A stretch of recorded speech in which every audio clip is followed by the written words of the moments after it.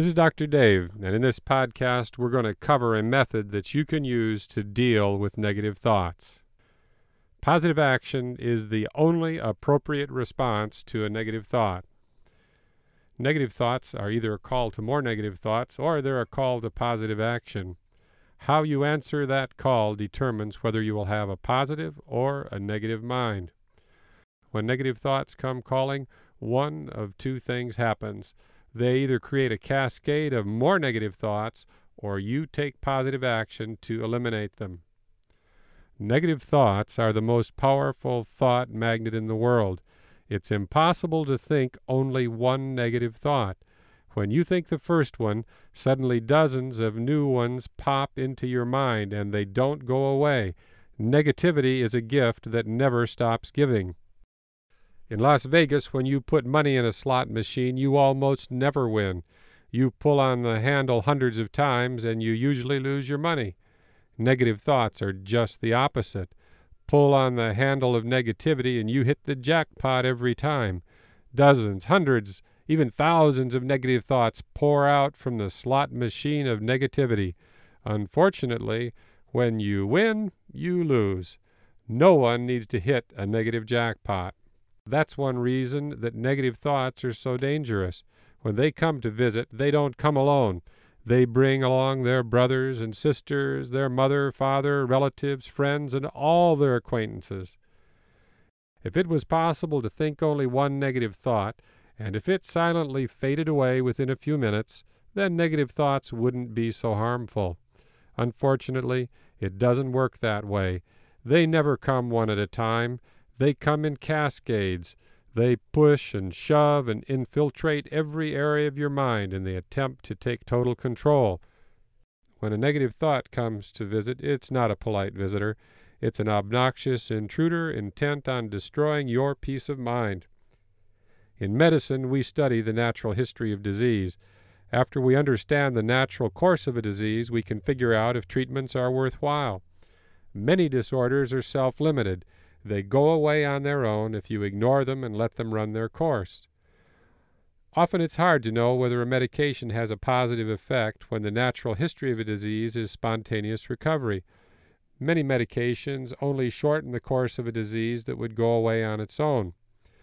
After studying the natural history of negative thinking for more than 50 years, I know that negative thinking doesn't get better on its own. Spontaneous recovery isn't part of its natural history. It only becomes worse when it's left untreated. Negative thoughts always generate more negative thoughts. The more negative thoughts you think, the faster they come, and the more rapidly they accumulate into a mountain of toxic waste. Once they're in your mind, they don't go away until you do something about them. This natural history means that the only appropriate response to a negative thought is positive action. Negative thoughts are a call to positive action. If positive action isn't your immediate and unequivocal response, then you will sink in a quagmire of negativity. Positive action is the pivot on which your life turns. Negativity will never expand massively into your life if you take positive action. Whenever a negative thought enters your mind, it's an automatic signal that tells you to immediately take positive action to eliminate it. You must stop negativity at the door of your mind. If it gets inside, it will turn your mind into a battlefield. You will spend hundreds of hours tacking eviction notices on the negative thoughts that are echoing in your mind. It's much easier to keep negativity out than it is to evict it once it gets inside. Positive action causes you to win in two ways. First, it prevents the proliferation of additional negative thoughts. And second, positive action starts you moving and keeps you moving in the right direction. Positive action transforms disaster into victory and, in the process, pushes negativity out of your life. Physical therapy is a profession that transforms lives using positive action. The foundation of physical therapy is positive action. The only way to restore health to a broken or dysfunctional body is through positive action. There are no magic buttons to push that restore lost function. Positive action, hard work, and time perform miracles in the world of physical therapy. When I had 2 broken legs, I learned the importance of positive action. After my injury, I was confined to bed for many weeks. When I first attempted to walk, I was shocked to discover that I had lost the muscle tone in my legs because the muscles were atrophic. When I stood at my bedside for the first time, I nearly fainted because the blood in my body ran down into my legs. My feet looked frighteningly blue, and I was dizzy from low blood pressure. The vascular tone in the blood vessels of my legs was nearly gone. I took a few timid steps beside my bed, and within seconds I was covered with beads of sweat.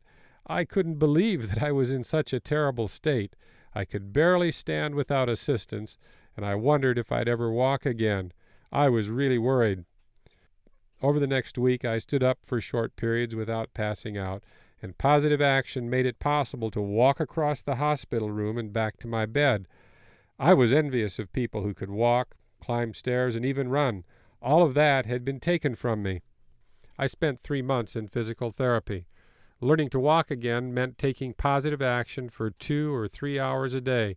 I discovered that if you can't bend your knees, it's impossible to walk normally. It required 3 months to achieve 45 degrees of bend in my right knee. It required 6 months of positive action to achieve 90 degrees of bend. Until you can bend your knees, it's impossible to climb stairs. Month by month, positive action took me closer to my goal of being able to walk without crutches. As I attended my physical therapy sessions, I met other people taking therapy. Each person had a different problem, but they all faced the same mental challenge. They struggled with negative thoughts. Some of them were apathetic and overwhelmed by negativity, and it was written all over their faces. The people who couldn't hear the call to positive action didn't do well. Their progress was slow or negligible. Those who only hear the call of negative thoughts have negativity expand into their life. They not only suffer physically, they suffer mentally as well. Those who hear the call to positive action have a positive strategy that keeps them from being overwhelmed by despair.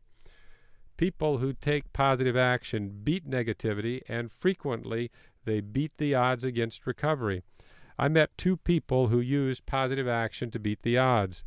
One person was involved in a car accident in which there was a violent head-on collision.